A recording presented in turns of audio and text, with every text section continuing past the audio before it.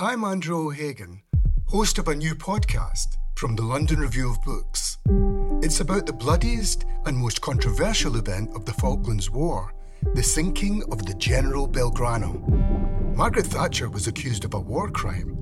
The truth would only emerge in the pages of a private diary. This is the Belgrano Diary. Listen wherever you get your podcasts. Welcome to the London Review Bookshop podcast. To find out about our upcoming events, visit londonreviewbookshop.co.uk/events. This is Rachel Roddy. I'm thrilled to be here in conversation with Massimo Montanari about his new book, A Short History of Spaghetti with Tomato Sauce, for the London Review Bookshop. Massimo is a medievalist and currently Professor of Food History at the University of Bologna and one of the world's foremost authorities on early modern eating. He's been a visiting professor at universities all over the world, and he's one of the founders of the International Review of Food and History and has authored and co-authored 17 books, many of which have been translated. I am a huge fan. His essays provided me with a doorway into his work and are one of the reasons that I began and continue to write about Italian food. 3 of his books in particular, including this beautiful new one, A Short History of Spaghetti with Tomato Sauce, never leave my desk. His work has underpinned my work. In fact, when I was doing the gentle research for my recipe book, An A to Z of Pasta, I recommend not only making spaghetti with tomato sauce as often as you can, but seeking out his short history of spaghetti. So Massimo, it is an absolute delight to be in conversation with you today. Thank you, Rachel. For me too, it's a pleasure to be here in conversation with you. In fact, we're here. So where are you? How are you and where are you? I am in Italy, but that is obvious. And I am at home in Imola. Imola is a small town, 30 kilometers south of Bologna, where I teach. And I live here. I live here with my wife in a fine house. I feel very good. I feel very good at home. Lovely. Actually, well, I'm not at home. I'm in London, actually, I was born near London. I'm in Clerkenwell, but usually home is Rome. It's very nice to be in London and very nice to be holding. I've had the proof, but very, very lovely to be holding this new edition of A Short History of Spaghetti with Tomato Sauce, which is a beautiful thing. Europa Editions have done a beautiful job.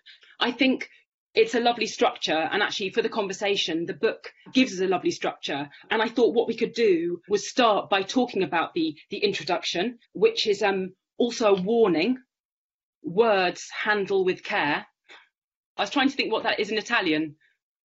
Parole, maneggiare con cura, words handle with care. Could you talk a little bit about this book? Maybe looking at the sort of the idea of origins, because of course the Italian book has a different title. Yes, the Italian book has a title, The Myth of Origins, and A Short History of Spaghetti with Tomato Sauce in the subtitle, because in this book I try to tell a little story of a very famous dish, but at the same time I'm not making only a history of the gastronomy. It's not only a gastronomic tour. My aim is to get a reflection on the fact that starting from a little story of the gastronomic science, we can reflect on words and concepts we use every day, like origins, like identity, like roots, because these are, as I wrote, words to manage, to handle with care, because there are many misunderstandings, starting from the main misunderstanding to think the origins like the explanation of what will happen. So my story of spaghetti with tomato sauce that nowadays, today, is a very distinctive dish of Italian culture, is perhaps the most famous dish of Italian gastronomic culture, is not to be intended like something that always was part of Italian culture, but on the contrary, like something that has been the result of many, many encounters made by different products, different technique, different encounters. So the theme of the identity that is not at the origin of something that does not exist, but now is the result of similar encounters made during the history. I don't know why this title has disappeared from the English version of the book, but I think that everyone who has the book in his hands will understand that it is not only a gastronomic history. I mean, I like the title in English. I mean, of course, you know, origins, sort of the beginning. I love the first chapter because, of course, as a sort of keen, you know, especially as an you know, an English woman writing about Italian food, I was very, very keen to sort of find the beginning, where it all started, and that would explain it. And then, of course, you know, you continue with sort of origins, and there's the sort of myth of origins, of course, those sort of incredible, fantastical, made-up ones, because we're reassured by the idea that things sort of happened in a very certain way. And of course, the story of pasta is uncertain, isn't it? I mean, the story is uncertain. It's also opaque at the beginning. In fact, when I was making my jigsaw, I wondered whether pieces were missing. A couple of chapters later, you have an early experience of fake news, don't you? Very topical. Well, the fake news that I tell in the book is that of Marco Polo, that should have brought spaghetti to Italy, while this is totally invented.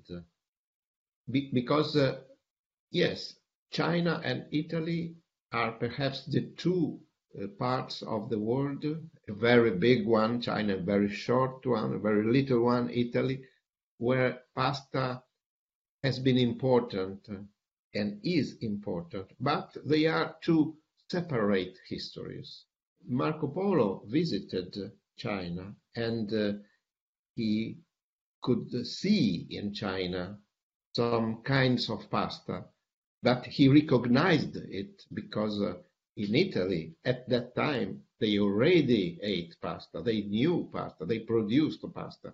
So they are two different, totally different things.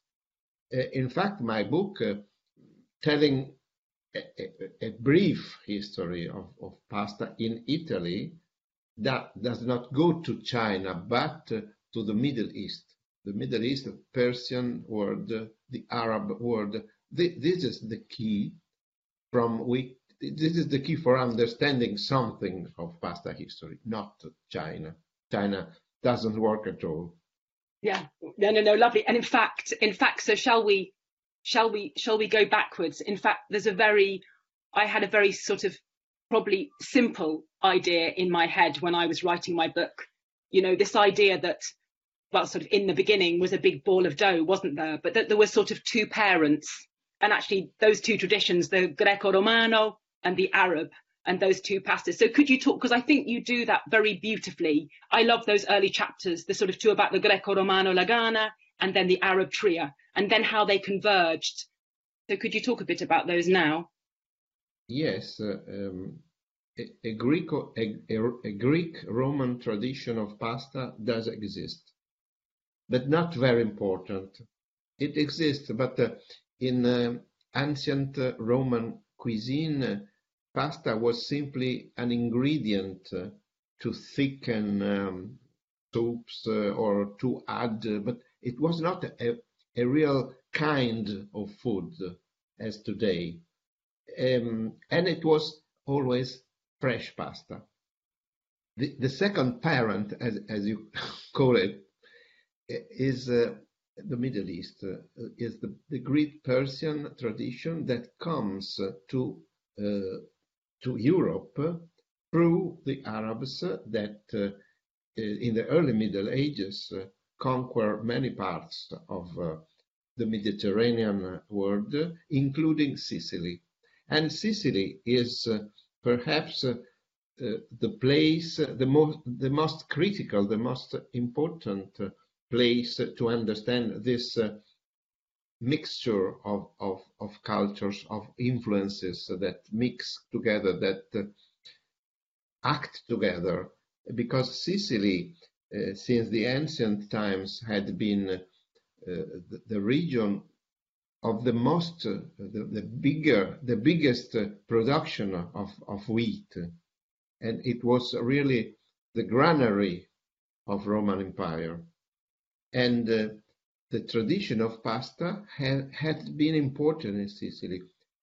But when Sicily in the early Middle Ages was invaded by the Arabs, it came in contact with the second important pasta tradition, that of dry pasta. And this is very important, is crucial for the history of gastronomic Italy, because we were talking about China before, but in China tradition, even today, pasta is always fresh.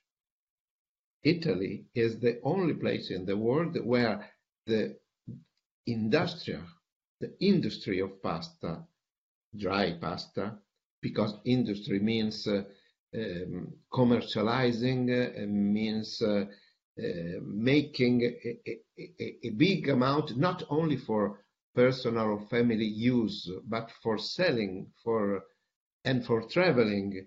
And this was the crucial apport of the Arab culture in Sicily, that already had a pasta tradition, came from the Greek Roman world. And from Sicily, this new culture of pasta became a kind. We talk, when you open cookbook, an Italian cookbook today, you have a big chapter on pasta. Pasta is a kind, is un genere. How a kind is okay, a kind, and this happens only starting from the Middle Ages. Pasta becomes a kind in itself, not an ingredient, but a kind of food in itself. And starting from Sicily, it spreads all over Italy. And in a few centuries, we find pasta industries in many Italian regions, mostly on coastal area, on sea areas. And this not only for climate reasons, because with the climate of sea, pasta dries better, but because sea is the place for exporting pasta, for traveling, for selling. So this is the real novelty of the Middle Ages in the history of pasta. And spaghetti is of the protagonist of this story. Yeah, absolutely. And that sort of idea of encounters and movement. Actually, we drove, thanks to you. We went to, am I saying it right? Trabia in Sicily. Yeah, where the mills were seen, that wonderful sort of lyrical passage, wasn't it? He was a geographer, an Arab geographer, who wrote that wonderful description of mills. Yes. And then the sort of movement as well, I suppose, to sort of Naples and then up to Genova. It's a very physical feeling. And I think your ideas of movement and encounter sort of come up again and again in this book. And I love that. It's a sense of meeting and movement. And then you've talked about the fact that we're moving from fresh pasta to dried pasta. And then, of course, in this converging, and I suppose the next big convergence or arrival that we could talk about is the tomato. So we're in Naples. Should we jump to tomato? Am I being premature here? We can always... The tomato is a new encounter that happens in the modern era, because it's an American product brought to Europe only in the 16th century. And for a long time, tomato was not accepted in cuisine, European cuisine. Only by the 18th, 19th centuries, tomato became important in Italian cuisine, but only with the shape of a sauce, not in itself, but as a sauce, and became to be adopted for seasoning pasta. What they had made for centuries, since the Middle Ages on, pasta was seasoned only with white products. The main was cheese. Parmesan cheese was the might of the Middle Ages. When Giovanni Boccaccio imagines the land of cocaine, in this marvelous place, there is a mountain of cheese, of Parmesan cheese, over which there is a big chaudron, una grande caldaia, una grande pentola. A great big pan, yes, a big sort of cauldron or pan. Cooking pasta that then come down over the mountain and get cheesed. Yeah. This is a word I am inventing now. This is cheesed. I think it's a wonderful word. and at the end of this mountain, there is a lake of butter. So butter, cheese, for people who could not afford butter because it was a precious product, lard, the fat of the pork. Anyway, this combination, this mixture, this meeting of pasta and cheese was for century the winning choice. Something changes only in modern times, very near to us, between as I told, between the 18th and the 19th centuries. Something new is tested on pasta. One of these is tomato sauce that is added to cheese. Cheese does not disappear, never. No, in fact, the cheese is there. And in fact, somebody has asked a question about the Arab pasta tradition of flour and water. And actually, it seems a perfect opportunity to go back a bit. I'm sorry, I did jump. We're in Sicily. The Arabs are drying strings, aren't they? Strings of pasta, I assume. Long shape of pasta. So we have long strings that are then being transported by sea. And I suppose maybe we should go back and talk a bit about the sort of evolution of shapes. So there continue to be strings, which were known as, they had various names. Tria is the Arab name, but it is also a Greek name. So there is a coincidence between the Greek and the Arab name, Tria. That is a name still today existing in Italian language for some kinds of pasta. It means both dry pasta in general and dried pasta of long and thin shape. Then the trio would become vermicelli in Naples? Yes, vermicelli, tagliatelle. The word spaghetti is very recent. It appears only in the 19th century. But already in medieval cookbooks, we find some expressions that open the road to spaghetti, to the word spaghetti. When they write that these types of pasta should be of the same shape of a spago. Spago is what we use in shoes. Yes, strings or lace. Yes. So in the beginning, it is the way to explain to the readers of the cookbooks how this shape should it be. And then, with passing the centuries, it become a word for indicating the spaghetti. But in Naples, because Naples was in modern centuries, not since the beginning, but since the 17th century on, in Naples, till today, they don't use the name spaghetti for telling spaghetti. They use the term macaroni. Yeah. Macaroni, for us, in the perfect theoretical Italian language, macaroni is a short pasta. But in Naples, macaroni are spaghetti. Yeah, actually, the macaroni was maybe the word that gave me more trouble than all of them. I mean, I felt this is normal. It gives trouble to us. Oh. I would wrestle, and I remember I was given a sort of recipe book with recipes from ancient to modern, and throughout it, macaroni seems to mean every single shape, possible. So yeah, that was and I mean, the origins of macaroni as a word are quite misty, aren't they? There are many interpretations. Some of them are a little bit fantasy interpretations, but I think that Macco is maccare. Maccare is a word that we find in ancient and medieval language for pestare. How do you say pestare? To crush or pound.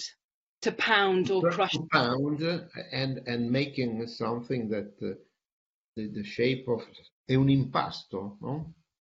Ammaccare was to sort of form. Yes, ammaccare. In Italian, we have this word today, ammaccare. When you go with your car, something that is pestato, crushed. What is funny is that this word macaroni is both the whole word of pasta and a single shape of pasta. How did you manage to choose some in your book on pasta, to choose some and not other kinds of pasta, some shapes? Because in Italy there are hundreds and hundreds and hundreds name and shapes of pasta. But I have to say, I read you and other people, but I have to say, once I started looking at the sort of story through your eyes particularly, it did become clear what needed to be there. So it was interesting that actually, while I did leave shapes out, and I live in Rome, so there was a tendency to be sort of quite Romana. My partner is Sicilian, so I have that, obviously rigatoni, but it was interesting how writing is as much about what you leave out as what you put in. Yes, so actually, so it was interesting, but it was interesting. And I have to say, it was around macaroni and gnocchi and ravioli that I really felt like I was wrestling physically with the history of Italy. But at the same time, like you say something wonderful about pasta, such a little word for such a big universe. And this sort of idea that it is singular, but delineated in hundreds of forms. And writing was a bit like that. It was simple and incredibly complicated at the same time. I like very much this story of pasta that gets many shapes, because if I think not to the situation of today, when each shape is combined with a special sort of sauce. But if I think to my Middle Ages or the early modern times, when pasta was always seasoned with cheese and butter or lard, I think that the reason why Italian people invented so many shapes for pasta is that shape is important for eating. Not only the substance, but even the shape. Each shape in itself, not for being seasoned in some way or another way, but in itself, the shape gives some sensation to your mouth. It's a question of touch. From this point of view, I always remember a singular recipe that was invented by Gualtiero Marchesi, the most renewed Italian chef of last century, of proposing 4 different shapes of pasta, seasoned all 4 in the same identical way, and white. In this case, he preferred olive oil. And this experiment was proposed just to make people understand that a different shape gives a different taste. I find it genial also from, if you want, a philosophical point of view, because it means that there is no so much difference between substance and shape. Shape is also substance in some way. No, absolutely. I love your essay about sort of that form and flavour. And I always think of the sort of difference between a sort of ribbon of tagliatelle and a quill of penne. These completely different sort of feelings and sensations, and therefore, form giving way to sort of taste. It's fascinating. And then also, I have to remind myself often when I am writing that I am looking at a modern Italian map. And Vincenzo always reminds me to get the older, that, the regions are so recent and the divisions are so recent, and that it was so different. So, of course, when I'm looking at regional recipes, to remember that Italy was divided in very different ways, and you see this huge regionality and understand the huge differences between the north and the south and the middle. The south being ruled by the 2 Sicilies. Is that right? Yes. Naples and the south, Naples, the Sicilies. Sicily was the first region when this story began. Then, some centuries later, Naples was the place for another step in the history of pasta. Because at Naples, for the first time, spaghetti, macaroni, as we said, the word that we can choose what to use, for the first time became a staple food for poor people in the cities and later in the country, because. In the Middle Ages, pasta was much used and appreciated, both on the rich levels, haute cuisine, and in the lower classes. But it was not the staple food for anyone. It was an important food. Much more and more important with passing the time, but only in the 17th century, and starting from Naples, it became an actual staple food, as it remains still today. Mm-hmm. And this is another important passage that I noticed in my book, because in the previous situation, Middle Ages, Renaissance, mainly on upper class uses, but generally speaking, pasta was often used as a side dish for meat. This is another curious question to understand. This is true today, but not in Italy. Outside, abroad, I think in England too.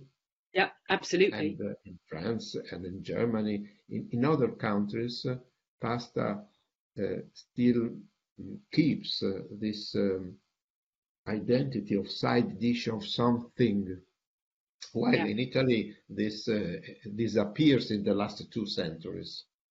And also very different cooking times. Yes, because when pasta was proposed as a side dish for meat or other dishes, it was cooked for a long time. Italians today use the word scotta, overcooked. In Italy, when pasta become a staple food, that is the most important thing you have in your plate, the cooking methods begin to prefer the al dente cooking.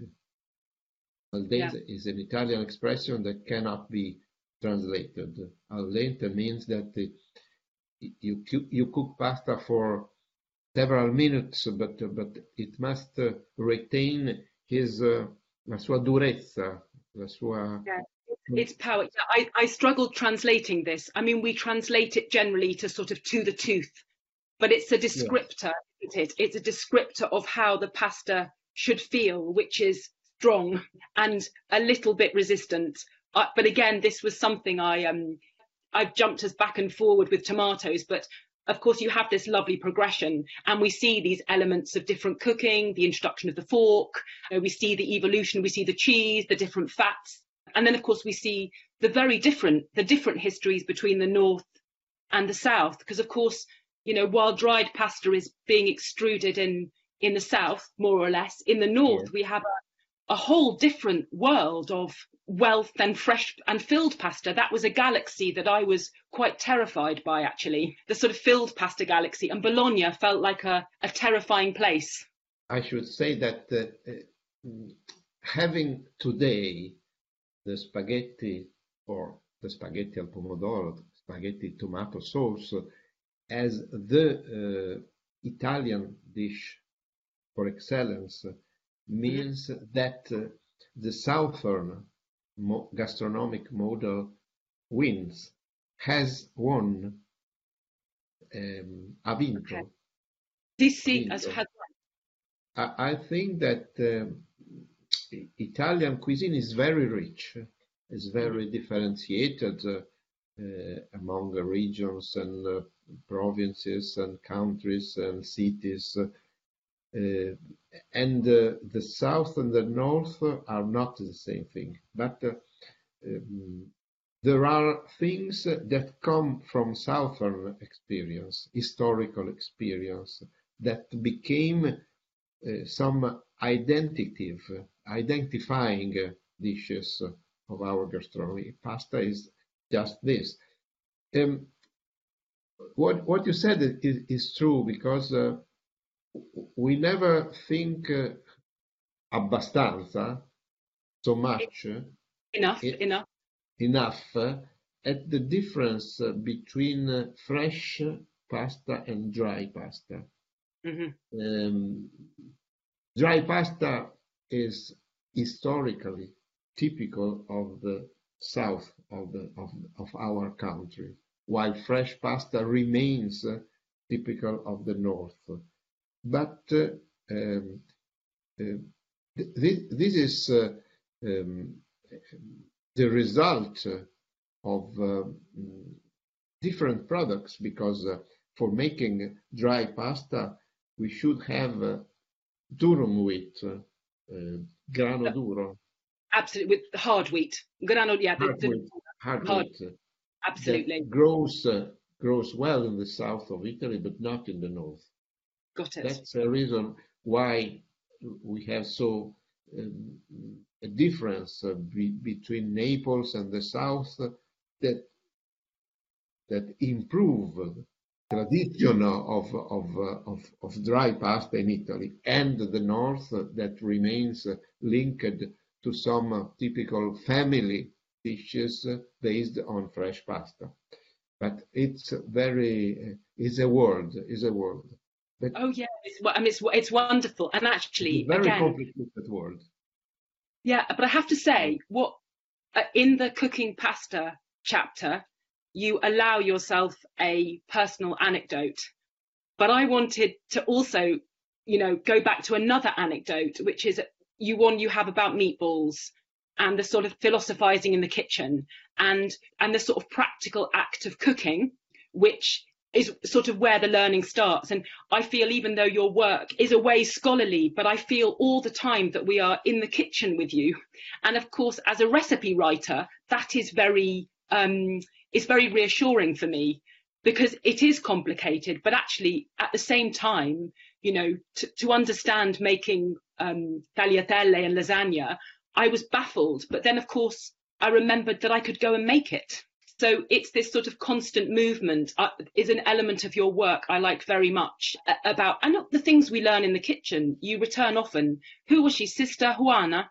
But, the sort of idea of what we do learn in the kitchen, the act of cooking, and that's where it sort of starts. Am I right in saying that? I'm very affectionate to Sor Juana. She was a Mexican, but it's how do you say, the chef of an abbey.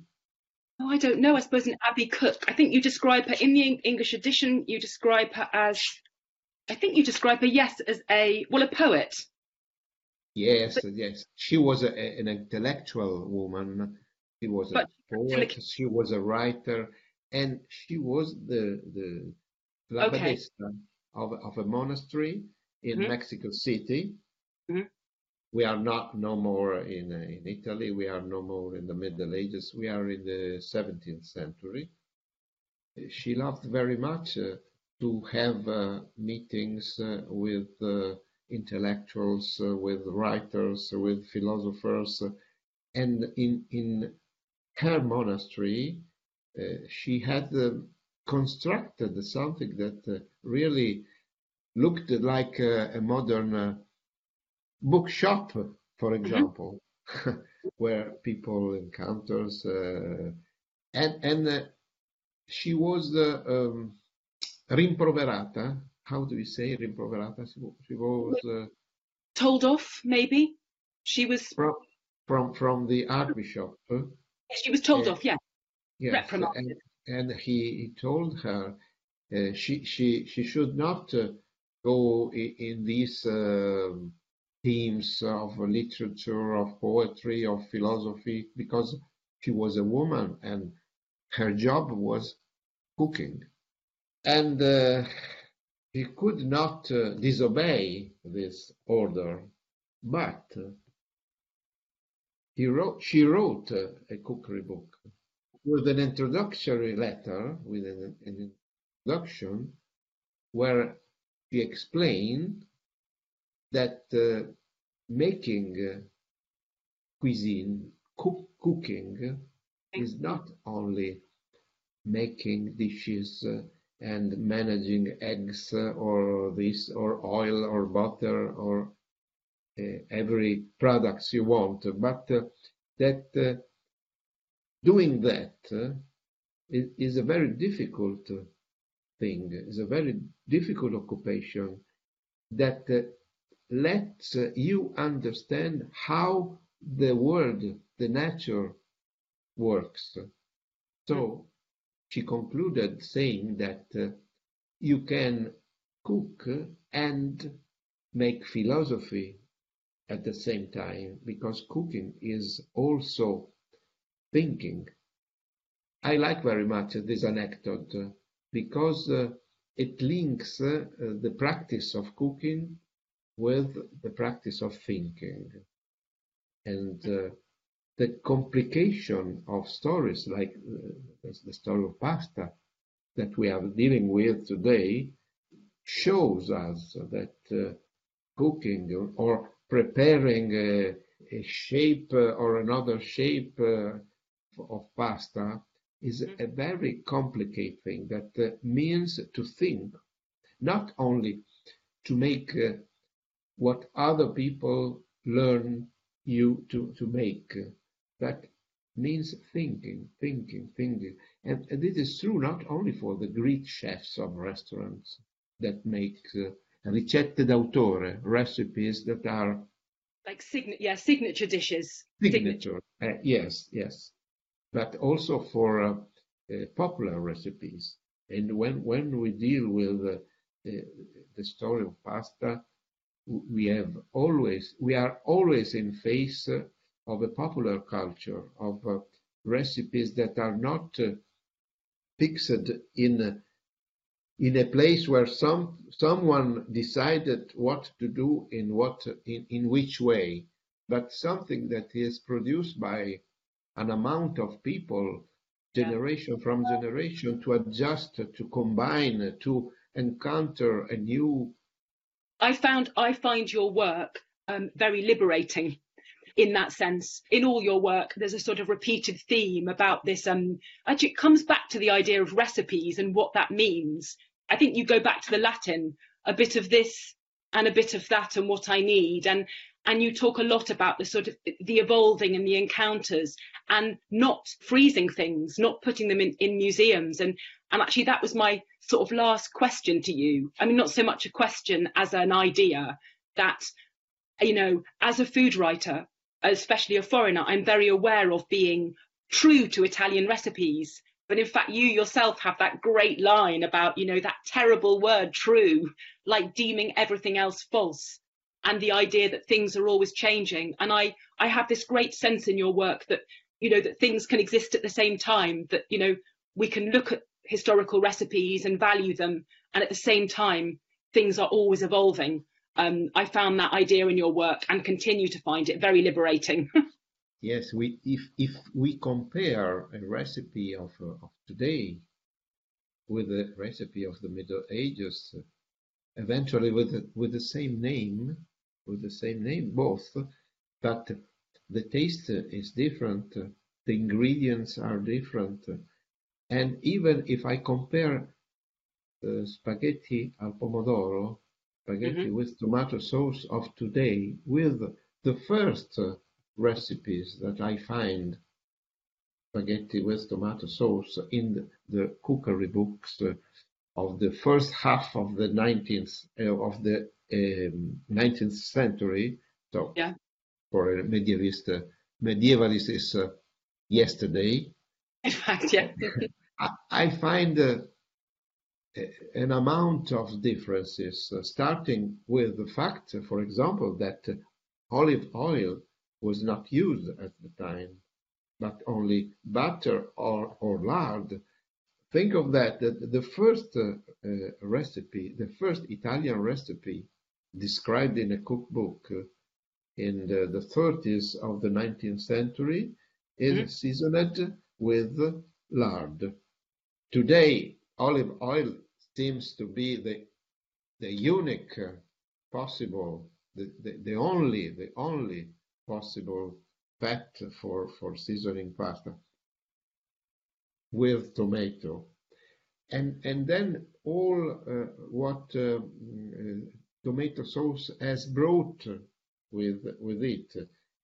We find the garlic, onion, chili, basil.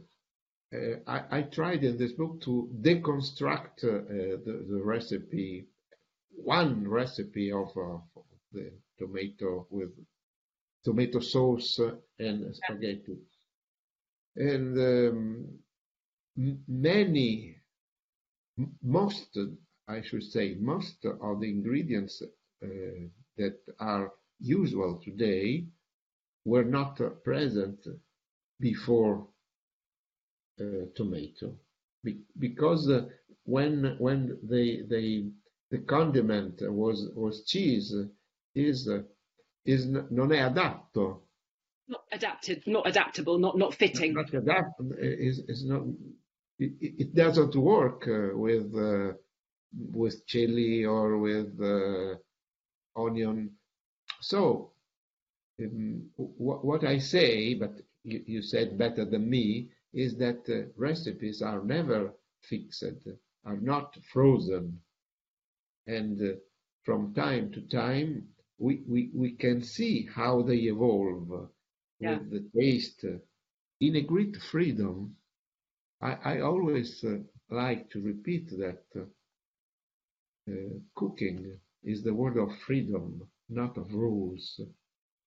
Of course, we need rules because it's not a total anarchy, but inside these rules, we are really free. Oh yeah. I mean, yes, I love that. And in fact, that again in writing recipes gave me great freedom. You know, the idea that you can, and also home cooking, you know, by its very nature, quite anarchic. We can be anarchists in the kitchen, while at the same time, I repeat that again and again, but I love that sort of balance in your work, that the two things can exist at once, and alongside the idea of these encounters, because again and again in your book, we are all over the globe. You know, we are moving and we are meeting, and you have some lovely, I think the first chapter, the opening, words handled with care, is wonderful. They're sort of enriching by the encounters. I'm aware we should probably, there's some questions. Oh, so Heather was asking about why was dried pasta needed in Italy? So she supposed it replaced earlier staples, such as sort of earlier preparations. Why was dried pasta needed in Italy? As a transportable food, as something to be transported, maybe? Not only to be transported, but to be preserved for a lot of time. Of course. You can preserve dry pasta. And in the history of food, in the history of cuisine and gastronomy, this topic of the preservation of food has been always a very, very central, very important, the most important. If you think which are the most popular foods in history, I would say cheeses and salumi. How do you say salumi? Like salami, cured meat. We use your word. Why cured meat? Because meat it cannot be preserved for a long time. Cured meat, yes, you can have it in your house for months, for years sometimes. And why cheese? Because cheese is the only way historically found to preserve milk. Yeah, of course. For us today, it's easy to use milk. We have the frigo, we have the freezer, no? But if you are a man of the ancient times, of medieval time, of early modern times, still 2 centuries ago, you have a lot of milk. What do you do with this milk? You invent cheese. This why I am saying this, because I think that the possibility of dried pasta to be preserved for a long time has been one of the most important elements of its success as a staple food. And then, which is why it became, and then transported all over the world. I was just going to say, somebody was asking a question about Lucy in Hungary, about a pasta dish of tagliatelle style pasta with pork cracklings, pork lardo croccante, fresh cheese and sour cream. She was saying it sounds a bit like a medieval pasta dish. Why not? It sounds medieval, mainly, I would say, for the sour cream, because the sour taste was always present in medieval taste. Medieval taste was always trying to have all tastes together in each dish. So a little bit sweet, but a little bit acid, sour. All the times we find something sour, sweet, sour, salted, where the tastes are mixed. We are in face of an ancient taste. Yes, perhaps sometimes today the modern contemporary taste has been oriented to more defined tastes. If you think for example, of modern Italian cuisine, we love very much. We have today the myth of products. A product must be itself. A tomato must taste tomato. A zucchini must taste zucchini. This meat must taste itself. This was not the taste of some centuries ago, when they tried to mix together different tastes. So the presence of sour cream is very, very medieval. Yeah. I read once a very interesting letter of an immigrant in Italy. He came from the Eastern Europe, and he was saying that he loved very much Italian cuisine. He loved very much spaghetti. He loved spaghetti carbonara, but he found them a little bit lacking of sour. So he added sour cream. This is a medieval memory. Yeah. To have an historian that makes an historian reading of the recipe. Yeah, wonderful. Yeah, I thought, and actually, I'm thinking it's these ideas. Once everyone's read this book, then they will go off and read all your other books, because you explore this again and again, the sort of sweet and salty. Oh, somebody was asking about is the culture of pasta making in Italy in decline? It's not in decline. It seems to be in decline, but it's not, because apart that many people still do it, we have changed the way to do it, because we have now many shops where people do pasta, fresh pasta. Perhaps Exactly. it is in decline in house cooking, but not in house eating, because we can find it out of home, out of house. And it is very, very interesting, this factor. Perhaps there is not, as in the past, the same capacity in whole houses to make pasta. This is true. But there is people that make it for us. For example, for reasons of time, we are all working and on. But if you want tagliatelle, I go in the front of my house and they sell it. And I can compare this tagliatelle with the tagliatelle that I bought a little in another place. I don't know if the living in a small town like Imola helps this possibility of finding fresh pasta everywhere. But I see that even in Bologna is just the same. And I don't know. I am a little bit optimistic. And, I think I am too. And I see also the fact that the courses of making pasta are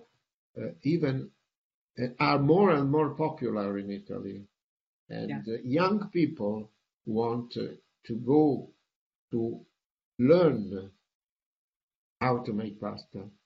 Yeah, I think we had some decades ago, perhaps in the 70s, in the 80s, this decline.